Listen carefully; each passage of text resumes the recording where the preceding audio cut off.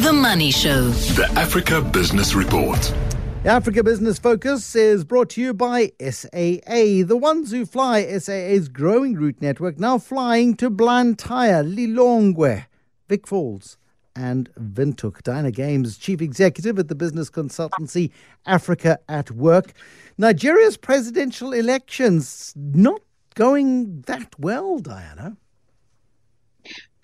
Well, Bruce, it's become quite a big story in the sense that there's been a lot of problems with the election, which is unsurprising given the size of the country, 200 million odd people. Of course, only of those about 94 million were registered to vote. So I'm not quite sure of the percentage at this stage. Nevertheless, a huge operation.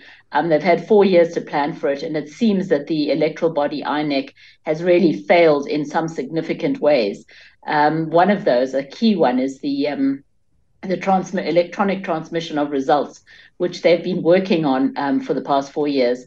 And this has created huge problems because a lot of the results have now ended up being manual because the system hasn't worked in a lot of places. And of course, there's huge mistrust around Nigeria, and it's very much a winner-takes-all election. You know, there's no sort of room for compromise in many people's minds. And this issue of trust has been a big issue because of this electronic thing not working optimally. So I don't know how that's going to play out. At this stage, it's early days. There's a lot of people saying the presidential needs to be cancelled. Others saying that a lot of the areas where this didn't work need to rerun their election. There's been a lot of other problems as well. You know, the polling stations not opening on time. And they only gave a 6-hour window for people to vote, which also seems crazy in a country that size with the kind of logistics problems that they do have. With a lot of stations only opening when they were due to be closing, etc. You know, a lot of the normal kind of problems that you see across Africa. So it's not kind of clear where this is going to go. There's a lot of anger on social media, a lot of candidates. That's to be expected, you know, for people on the losing side of this thing. They're obviously going to take issue with the way this is being run and so on. But some serious allegations, although the observer missions have taken a very cautious line, basically saying, yes, there were problems, but, it's okay. I think that, sort of fundamentally it's been fairly sound, etc. So it's hard to tell how this is going to go. At this stage, it seems the ruling party candidate, Bola Tinubu, seems to be ahead. A lot of people feel that's because of the rigging, because he's part of the ruling party taking over from Muhammad Buhari. But it's too early to tell. And I think what's interesting is actually he's lost Lagos State. Bola Tinubu was the governor of Lagos State for 2 terms in the sort of early 2000s. But he has lost it to the new guy on the block, who is Peter Obi. A lot of people thought that Peter Obi, who's a much younger candidate, quite fresh, who's never been in national politics, which also might be the weakness, would somehow swoop in and capture the entire kind of youth vote and sort of suddenly become the new president of Nigeria. It doesn't look like at this early voting stage or early counting that's going to happen. But, I don't want to be the one predicting this. So I think we'll see how this goes. The other thing with Tinubu, of course, is that he has apparently quite a few health problems, and Nigerians are worried about that. They've been down this road before. They had one president die in office. The current, or the immediate past president has spent a lot of his 2 terms in London and various places for medical treatment, etc. So that is an issue. And expectations are very high. Nigeria economically is in quite a bad way, with huge inflation, with forex shortages, devaluing currency, and a lot of problems. And people really want a strong leader who can come in and just turn this ship around.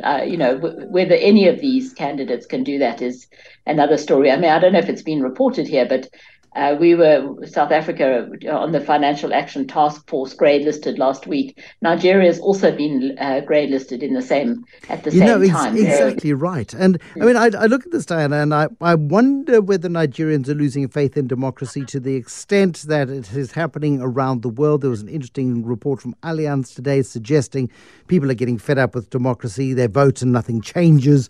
And I was looking at the turnout numbers, but I wonder if the turnout numbers are as bad as they appear to be, based on the fact that all of these technical issues and all of the restrictions, and whether it's Nigerians rejecting the democratic process or whether the democratic process is being manipulated for the benefit of the ruling elite. Is it too early to call that one? Well, I think I would argue that in fact this election, given that the country is in such sort of dire need of new leadership, that people would have turned out in force to vote, that I think that the turnout numbers wouldn't have been the issue. One of the things that possibly affecting that is this, and I think I spoke about it the last time I did the show, was about the redesign of the notes. And so what happened is that there was a deadline that nobody could use the old notes. I can't remember. I think it was middle of February or so. Yeah. But people just simply do not have the cash to move around, and not everybody has access to online banking and things like that. So people simply don't have money to move around and to get to places and things like that, because they can't access the new notes and they're not allowed to use the old ones. So something simple like that has been a problem as well. I would say people would really have turned out to make democracy work. But I fear that if it just seems like business as usual, with all the problems around the counting and so on, that people, yes, they might start losing faith in democracy. And then you get what we're starting to see in South Africa and many other African countries. People just don't vote. They won't vote. So in fact, your biggest voting constituency are the people who don't vote. And so that in a way allows bad leadership, because leaders can get in without actually necessarily having to have that much support in that kind of scenario. Then Yoweri Museveni, who has been in power in Uganda since before most people in Uganda were born, probably 37 years. He's been in South Africa today on a state visit.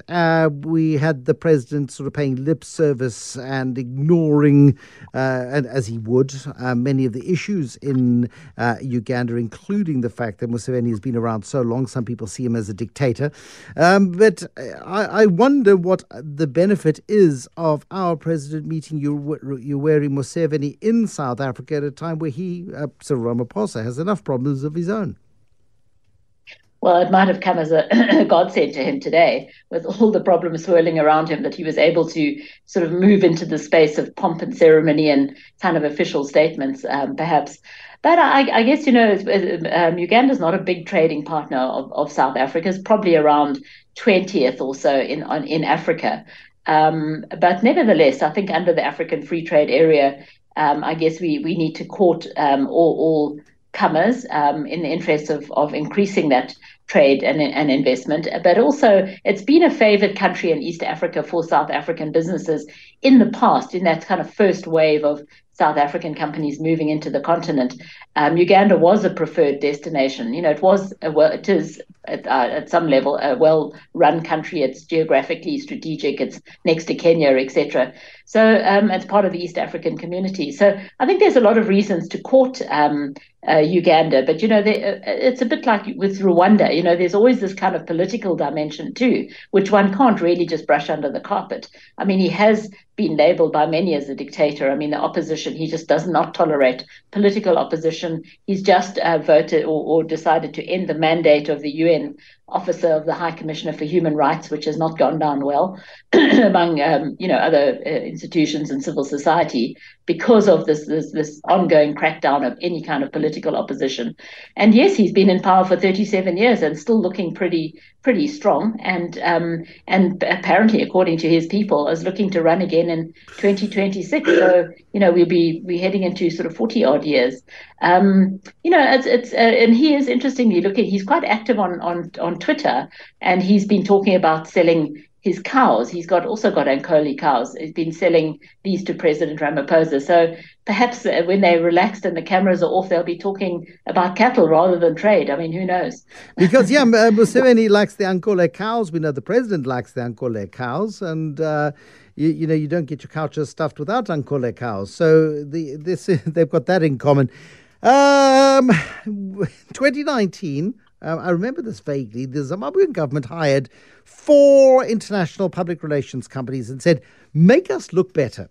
The trouble is, you can't polish what is not there. It's if it's a piece of coal, you can't turn it into a diamond with public relations. You need to transform the coal into a diamond over billions of years. So, has Zimbabwe given up on the project? Does it think it's worked? I wonder. Well, it'd be interesting to know what these companies thought they had to work with.